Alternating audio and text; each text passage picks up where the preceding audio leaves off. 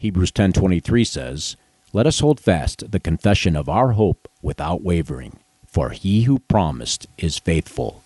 Stay tuned to another edition of Confessing Our Hope, the podcast of Greenville Presbyterian Theological Seminary, as we sit down with Dr. Nick Wilborn to talk about the Hodge-Thornwell exchange.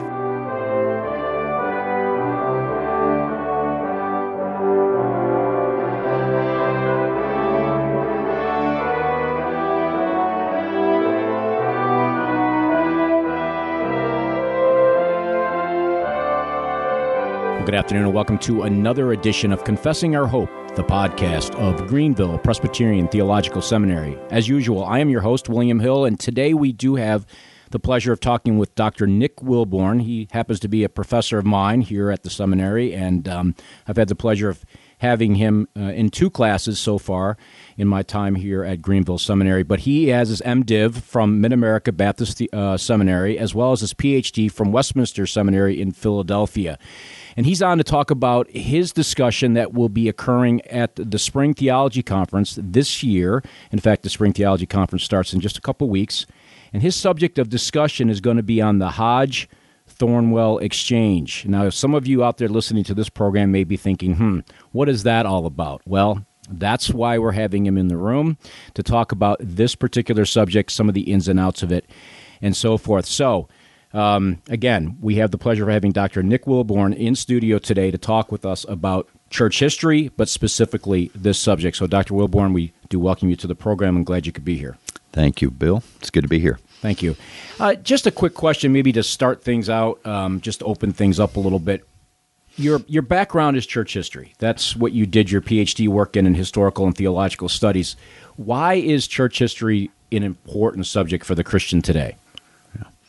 Well, that's a good question. And, you know, a couple of years ago at the seminary's spring conference, James White was one of the guest speakers. And I remember during one of the Q&A times, James just commented, and I don't remember what the question was that prompted him to say this, but he said, in looking back over the years of his ministry, two disciplines within his seminary education really prepared him and really continued to serve him well in his apologetic work. One was the original languages, working in God's Word, and the other was church history and historical theology, so that he was better able to recognize errant arguments from the past.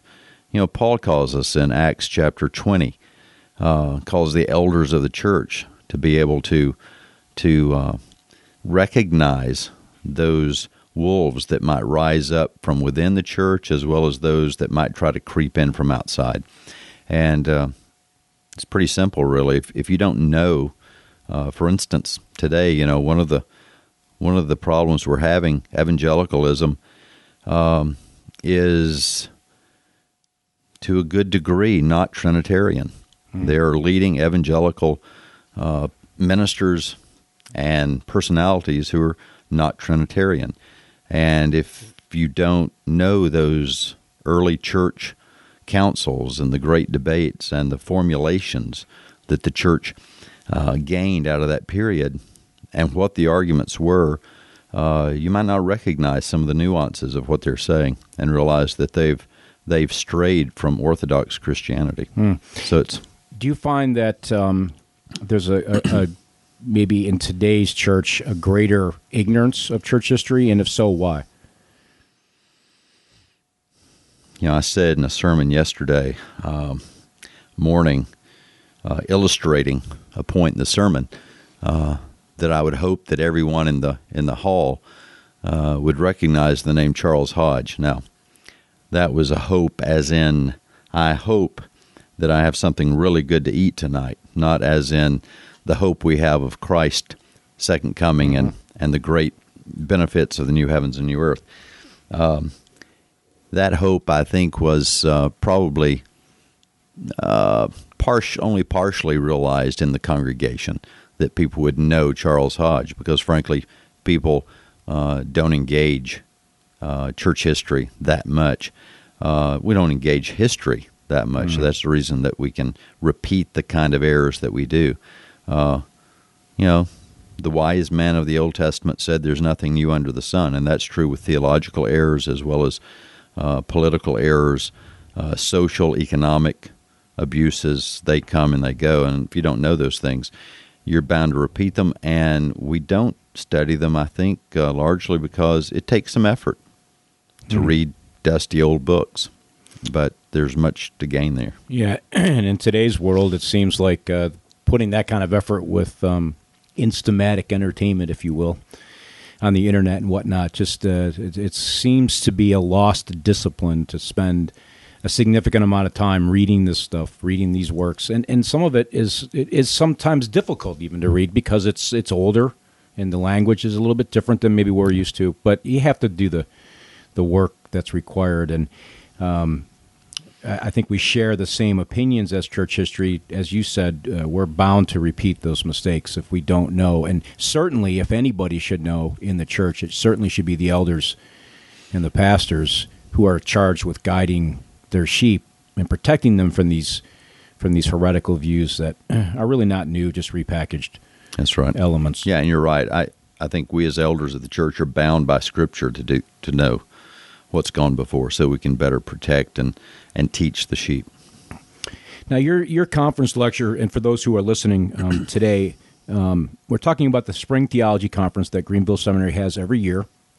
This year's focus is on Princeton Seminary and how Greenville Seminary was consciously modeled after the model of Princeton, and Princeton Seminary, I should quickly say. And Dr. Wilborn's lecture this year will be on ecclesiology, specifically the Hodge-Thornwell exchange. Now, Dr. Wilborn, who is Hodge? Who are we talking about here? Yeah. We'll do a little brief bio of Hodge and Thornwell and then kind of get into the specifics. Yeah, Charles Hodge is, as I hinted a moment ago, it's a name that everyone should be familiar with. If nothing else, most pastors and a number of elders will be familiar with his 3-volume systematic theology. And I hope they're familiar with it not only as a set on their shelves, but for the content that's there. It's encyclopedic. It's a marvelous document. Paul Helm, one of the leading, in my opinion, theologians of our day, has written a number of wonderful posts on his blog, Helm's Deep. I get no remuneration for mentioning it. But on Hodge and the abiding relevance of his prolegomena, the abiding relevance of his theological propedeutic, he's a considerable figure, and he's written a good deal on Hodge, showing why he's should be an abiding interest. He really should get credit for setting the stage for much of Protestant Christianity in the United States for the latter part of the 19th century and certainly into the 20th century. And, a man who lived to be an octogenarian, which says a good deal about his constitution, living in the 19th century. He, as a man who loved and a man who gave and taught for over 50 years at Princeton Seminary, was one of the early students when the seminary was founded in 1812. He then was in one of those early classes, recognized by Alexander and by Miller as being, a student that they wanted to cultivate, and then eventually he became a faculty member and stayed for those many years and trained thousands of ministers for the Presbyterian Church and other churches as well. Now, how would Hodge compare, in your estimation, against some of the maybe top theologians that maybe are more household names, perhaps a Calvin or a Calvin? Yeah. Well, I think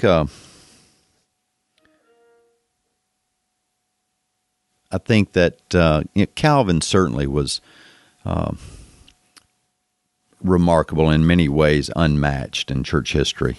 When you think of, your leading thinkers, you think Augustine, then you think perhaps Anselm, Aquinas, and you think Calvin. Calvin was out of that Renaissance humanist education tradition, not to be confused with the humanist movement of the 20th century, but the humanist tradition of that time that was big on going to the source, go to the source. Don't be relying upon the secondary matter that's right here, convenient to you, perhaps in their day, the Middle Ages, but going back to the sources. And that meant for Calvin ultimately back to the Scripture. And so his writings, his commentaries, etc., just remarkable. Hodge, in that sense, is not a Calvin. Hodge is he is said to have, he said concerning Princeton that after these many years of teaching there and its 50 years or so of existence, that nothing new had ever come out of Princeton. By that he meant no new doctrines, no new thinking, that they were a school bolstered upon the Reformation principles and teaching. And so they were there simply to perpetuate that and to propagate that thinking. And that's not altogether true, but it's largely true. And so when I said a moment ago his 3-volume systematic theology is really encyclopedic, because what he does is he works you through various views on the various loci of theology, and will finally tell you the standard Reformed theological view as he understands it. So it'll take some plowing to get through. It's not nearly as exciting, for instance, as reading Calvin's Institutes. It doesn't have that. You don't sense from Hodge that this is a theology of the Holy Spirit, whereas Hodge's Institutes have often been called, a theology of the Holy Spirit, because they're so lively and they're so engaging. Hodge, on the other hand, is something for plotters, but there's reward at the end of it. Sure, I remember when I first was introduced to the Reformed faith and trying to read through Hodge, and I found it, because I was early on in my understanding of Reformed doctrine, I found it very tedious at some level. I think it would be different now with a little more education and understanding of various teachings.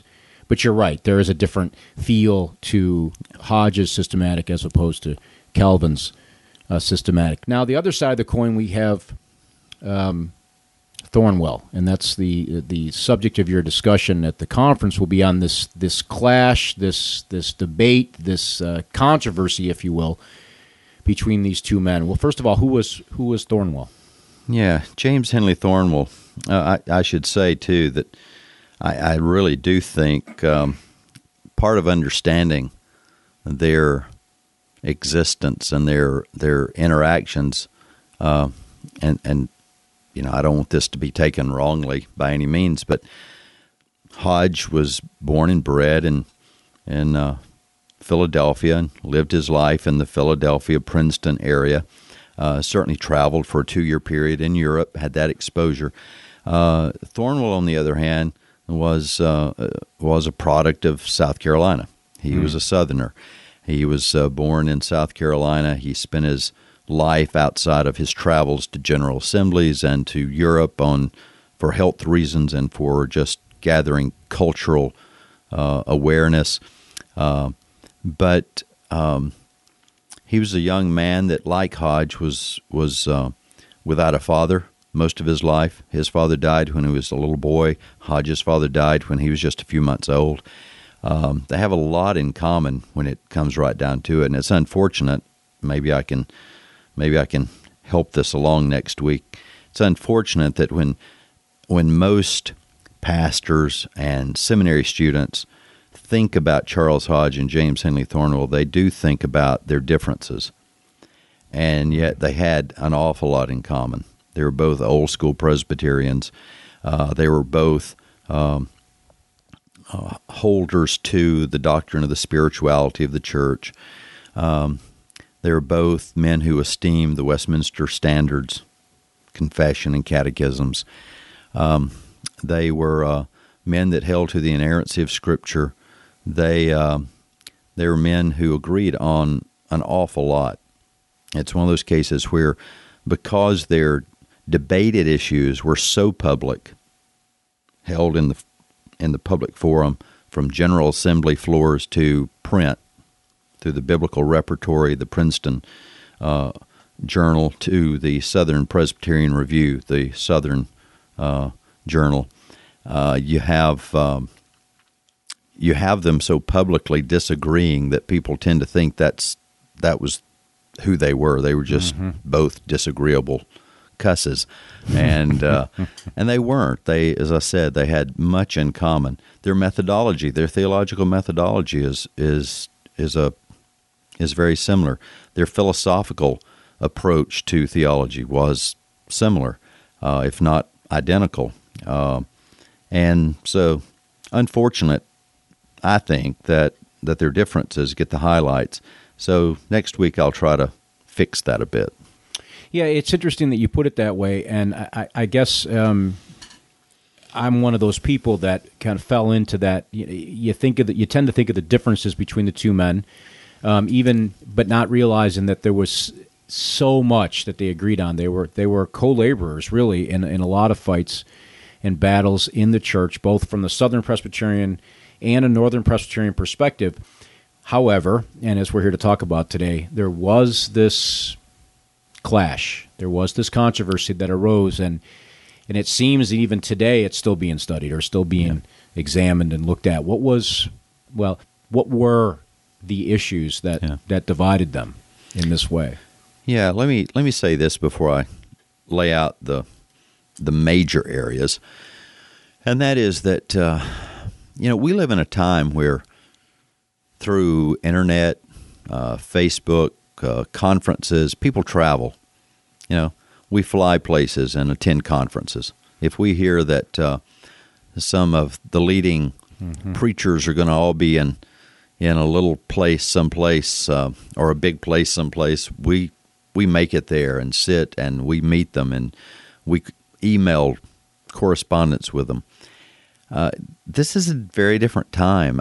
I've through the years have often thought that had Thornwell and Hodge had more exposure to one another, much like I've thought in the Southern context, if Dabney and Girardeau had more hands-on exposure to one another, there might have been some better outcomes and less polarization on some issues.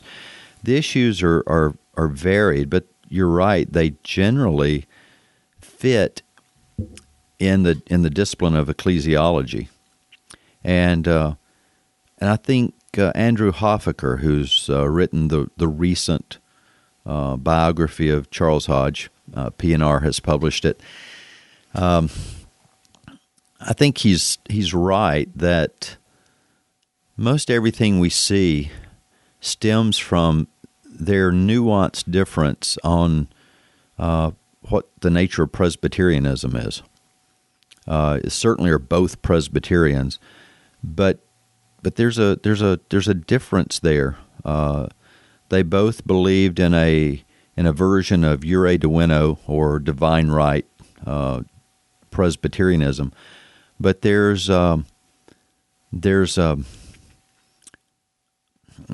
how to say this? For Thornwell, there's a heightened emphasis upon it that you don't find, I think, in Hodge. Well, before we press down that road, just for those who may not understand, what do we mean by divine right Presbyterianism? Yeah. I mean, a summary, I'm sure that we could talk about that for quite a while, I'm sure. Yeah. But in a summary fashion, how would you explain that to the average person in the pew? Yeah, and this is cutting a bit on the simplistic side, but it's close enough to leave it for our purposes today. It means that we believe that the Bible is sufficient for establishing our ecclesiology. What we believe in practice about the church and in the church is established upon the principles of Holy Scripture and those good and necessary consequences, those inferences we draw from it. And there we see them differing a bit. Thornwell would have argued pretty strongly that, for instance, on the case of the offices, whether or not the minister and the elder are two distinct offices. Thornwell would say no, they're one office, but they have two functions that they're both apt to teach, but one is given more to the ruling, and they come from the membership of the church. One is given to teaching primarily, and his credentials reside in the presbytery. Thornwell insisted that their qualifications are the same because the Bible only gives us that one set of qualifications, 1 Timothy 3, 1 Peter, etc. Hodge would have nuanced that a bit to the point that he would have recognized that, no, I'm going to distinguish between the two. And Thornwell thought that was stepping outside the bounds of what Scripture taught. Hodge thought it wasn't, but he just wasn't being quite as wooden or literalistic with it as Thornwell was. So that's where it becomes in application, you see how important it is. Now, that issue still, even in today's church, gets a lot of attention. And you're a minister in the PCA. I think I have that correct. Yes. And in fact, for those who are interested, Dr. Wilborn they just dedicated a brand new building. And at the end of the discussion, we'll give the website, and you can take a look at it. It's actually quite remarkable facility. But anyway, I digress. But that discussion, the offices and issues, that's still discussed even today amongst well-meaning and well-intentioned Presbyterians. Sure. Has there been sort of somewhat of a mixing of the two positions, Hodge Thornwell, as far as like where the PCA stands on this subject? I think both PCA and OPC, you find people who both cheer that there's been something of a lessening of differences, and others that lament that there's been a lessening of the differences. Of course. Between. I've had some correspondence recently where somebody mentioned that very thing, that it's unfortunate in their opinion that there's not a greater distinction maintained between the minister and the elder, as we would say in the PCA, the teaching elder and the ruling elder.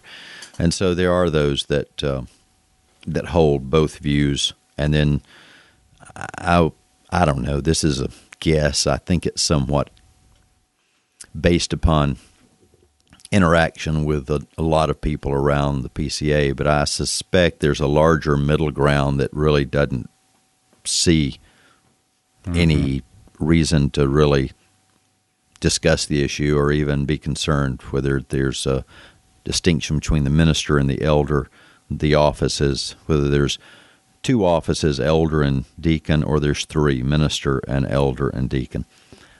So it just depends on where you are, really, as to how much enjoyment you might have out of the discussion. Well, yes. Yeah, so since you raised that, is it an important issue?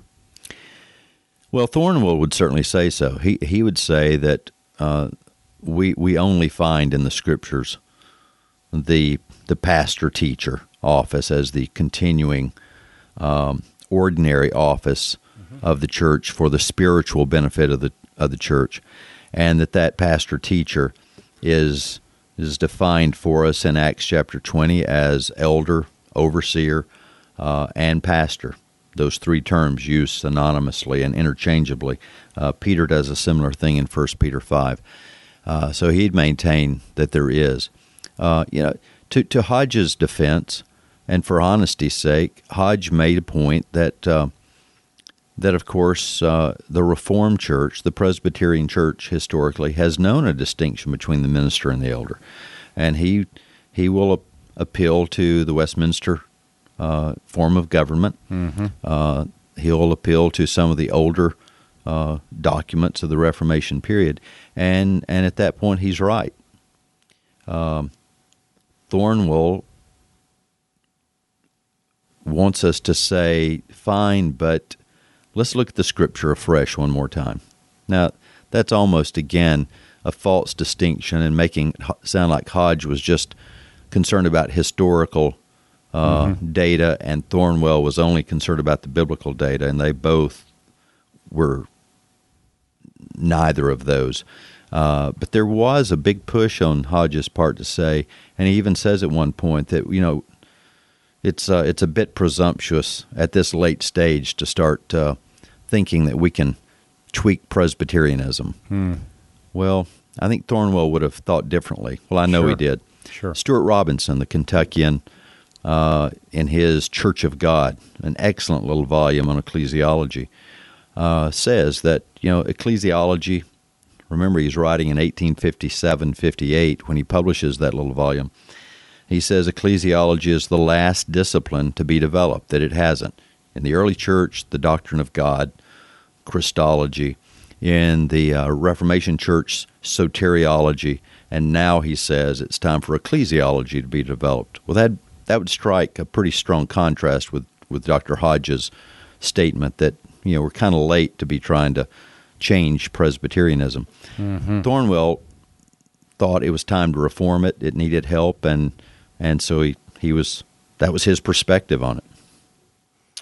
Now, this wasn't the only issue that these two men dealt with, and certainly in this discussion today, and for those who are listening, this discussion is designed to whet your appetite into these issues. At the end of the broadcast, we're going to ask, I'll ask my guests to give us some resources that we can look at. We certainly don't have the time to unpack every conceivable point of doctrine and issue that these two men had and some of these controversies and unpack even those elements that come out of them. So this is to help sort of frame you or push you in that direction to say, hey, I want to learn more about this. And but this wasn't the only issue. There was another dominating issue. Oh, there were several. There was the issue. Hodge was very instrumental after the Old School, New School division in 1837.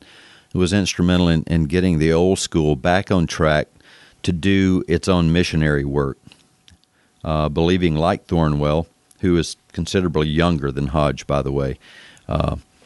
Hodge was born in 1797, I think I remember that correctly, and Thornwell was born in 1812, so there's a good age difference. Thornwell dies just shy of his 50th birthday, and Hodge lives on to be 80 some odd years old. So it's at the time of the Old School, New School division, Thornwell's still just a young man coming into the ministry. Hodge is a leader in the church at that time already, and he helps the church establish, coming out of an independent parachurch orientation, establish a missionary board. As Thornwell thinks through this and begins to mature his thoughts, he thinks this is not good because that board's acting somewhat autonomous from the General Assembly, and he doesn't think the church has that discretionary power. And that was a big topic of discussion between them and really at the heart of the issue. What is the discretionary power of the church?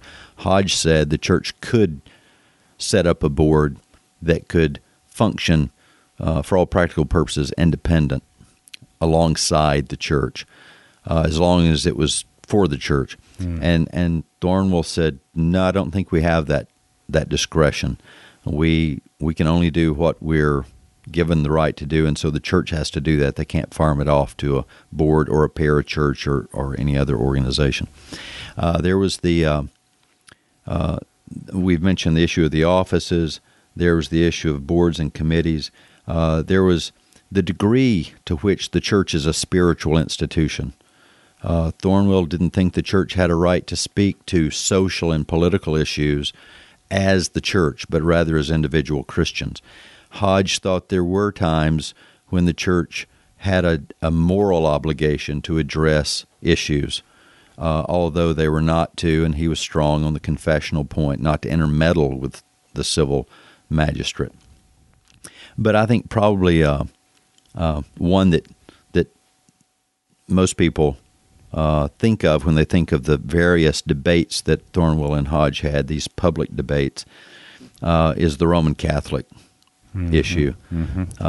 Just summarily, Thornwell was of the opinion that the Roman Catholic Church was one of those synagogues of Satan that the Westminster Confession speaks of, which the Confession says also in that same context is no Church of Christ. He was quite convinced of that and led the church to vote to that effect in a general assembly. That then spawned a pastoral question in the church, and that is, okay, if Rome is not a true church, which Hodge's position was it's true, but it's impure. Thornwell's point was that no, it's not true. That then raised a question pastorally of what about a Roman Catholic baptism? Is that a valid baptism? And just in short, Thornwell said no, and Hodge said yes. And people still debate that, still appeal to Hodge's argument, and still appeal to Thornwell's argument. And in the PCA, that question is left to the discretion of the local session. They get to make that determination. And I of the opinion that either the Bible speaks to this or it doesn't, but regardless, it's still a very important pastoral issue. Well, sure, we're dealing with one of the two sacraments of the church that Christ left us, and we ought to be able to get these things right. But I think as this exchange, and as we've talked, and just wrapping things up a little bit here, as we've talked, the one thing that comes to mind, even from a practical perspective, is that oftentimes throughout church history, godly men disagree. And it's not always the disagreements necessarily, but it's in the manner of which they disagreed. And I know you've read many of the documents that centered around the letters and the things that went back and forth in the journal, the articles that showed up in journals and whatnot.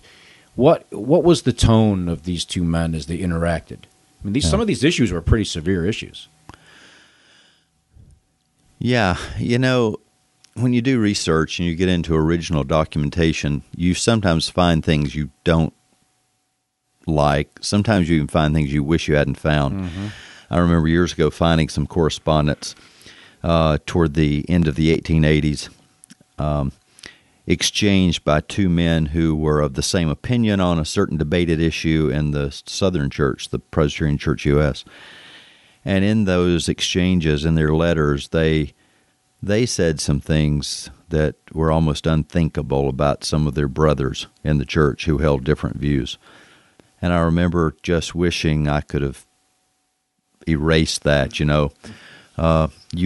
computer guys know that you go into a hard drive and make those things kind of go away. Well, in our minds, there's no such thing as making those things go away. I have the copies of those scribbled letters, but more than that, they're etched on my mind. And when you look at Hodge and Thornwell, they were rather heated sometimes. There's that exchanges where, yes, sometimes Thornwell sounded a bit arrogant, frankly, about his knowledge of philosophy. And I would have to say, my humble opinion, Thornwell was the philosophical mind of the two.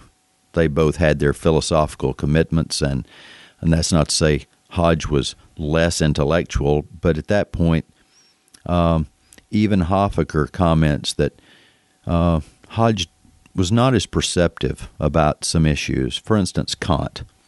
When he's writing from Europe, he doesn't seem to really understand Kant and his religious errors that his philosophy supported.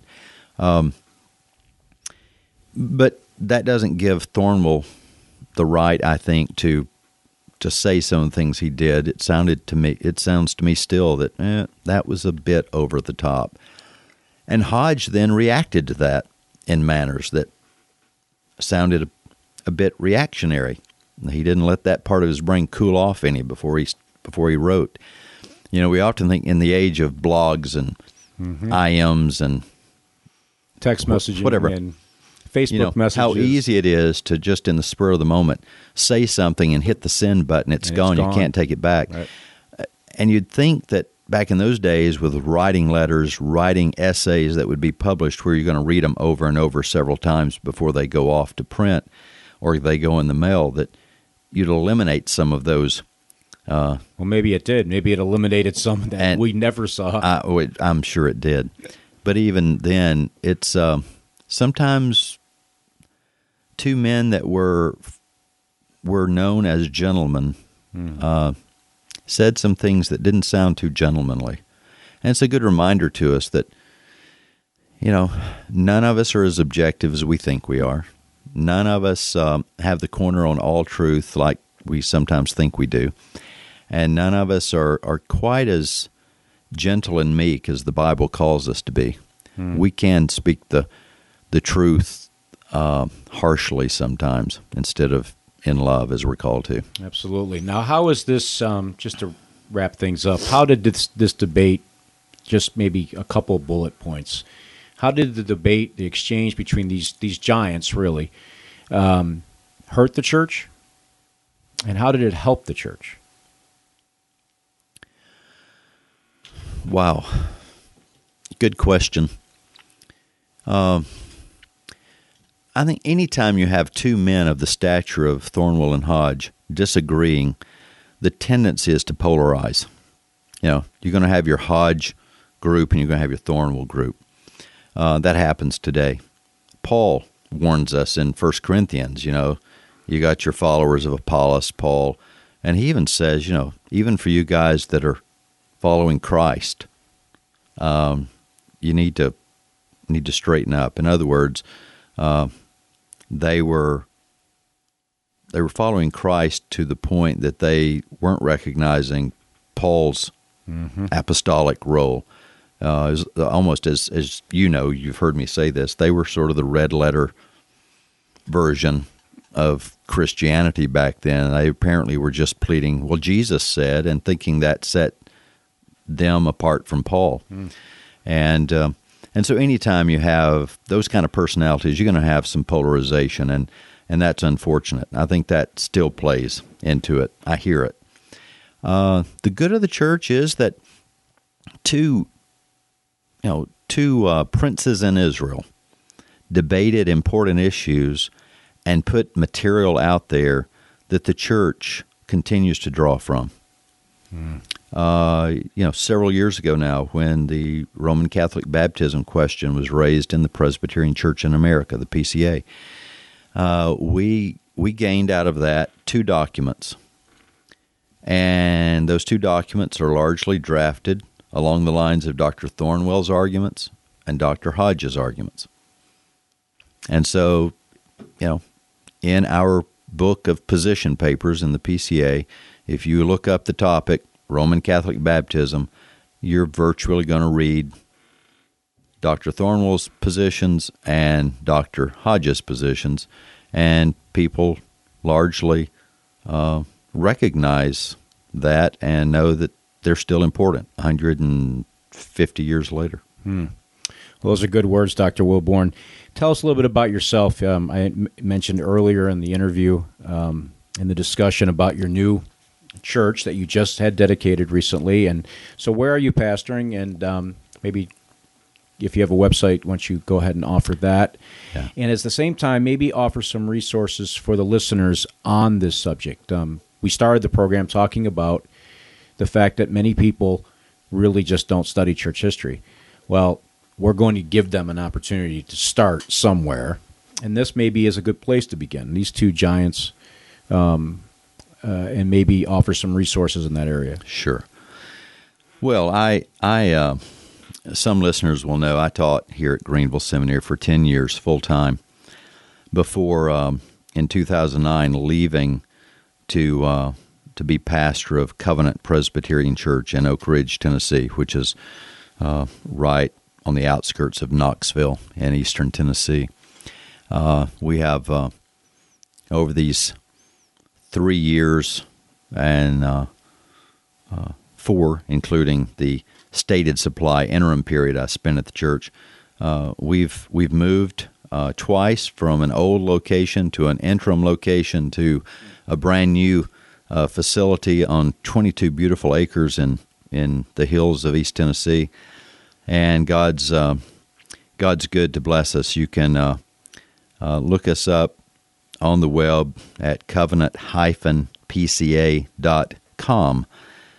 We're one of the few churches with a .com, but that you have to understand that Covenant was probably one of the early churches to even have an internet site, and it was built around not only the church doings, but also Pastor David Hall at the time sold books through that site, and so there was some commerce there through the Covenant Foundation and Covenant Presbyterian Church. Well, those Church. Distinctions don't mean much anymore. Yeah. Anyway, they used to be a day where that mattered. Now it doesn't seem to make any difference. But it's a great place when you're visiting the Knoxville area, going to the Smokies. We often have folks vacationing in the Smoky Mountains. We're about an hour and 30 minutes from most anywhere in the Smokies, so people drive in and worship with us, and we'd be happy to have everyone.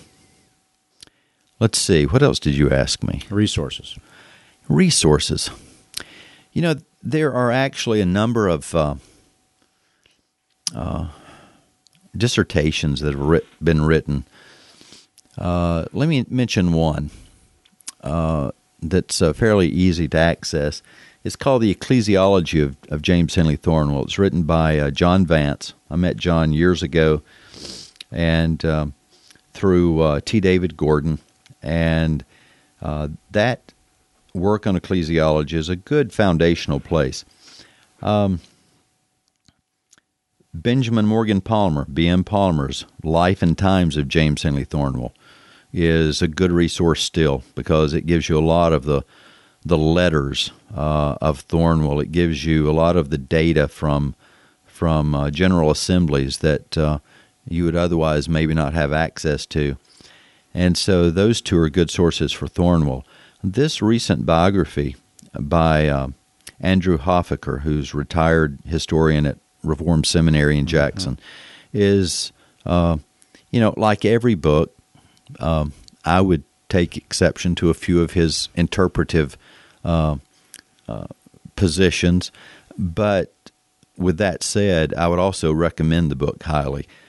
His chapter, for instance, that summarizes these debated issues is one of the best succinct statements of this that you'll find. So you could get a good, quick overview of what these debates were.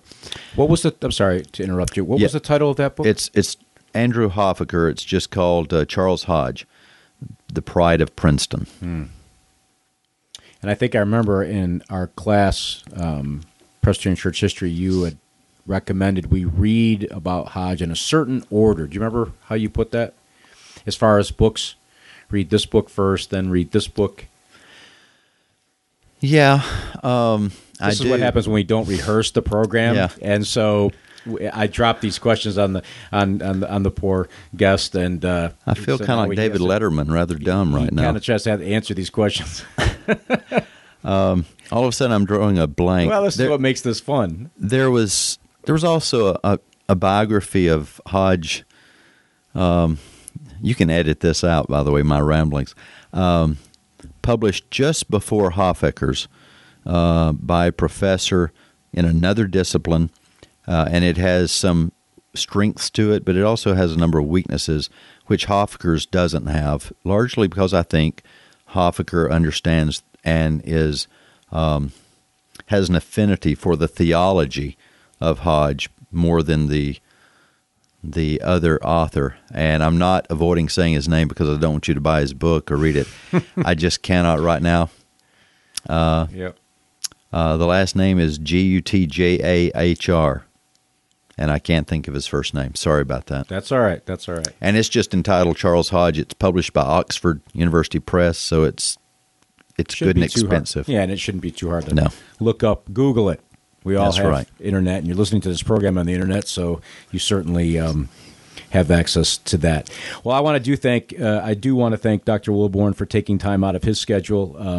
He is very busy, as he indicated. He's a pastor of a church. He's also an adjunct professor here at the seminary, and has just arrived today to teach his class this evening and tomorrow. So he did take some time out to talk with us about his lecture that he'll be doing at our spring theology conference. So, Dr. Wilborn, I do appreciate your time. And trust me, ladies and gentlemen, we have just scratched the surface. I have had the pleasure of sitting in on 2 of his classes, and I've learned a lot, and I've learned a lot of what I realize there's a lot I don't know about this subject. But jump in, start somewhere, and that's usually a good place to start. So, again, thank you for your time. It's good to be here. You've been listening to a discussion with Dr. Nick Wilborn. He is a professor here at Greenville Seminary as well as a pastor in the PCA. And we've been talking about his topic that he'll be doing at the Spring Theology Conference that Greenville Seminary hosts every year. And it is coming up rapidly. It'll be next week, March 13th through the 15th. There is still time, of course, to register for the conference. You can do so by simply going to our website at www.gpts.edu. If you have any questions or concerns about the podcast, you want to write in, ask questions, you could easily write us at confessingourhope@gpts.edu. So, until next week, when we talk with Dr. Tony Curto about missions and evangelism as it relates to Princeton Seminary, I do thank everybody for listening to this particular edition, and God bless.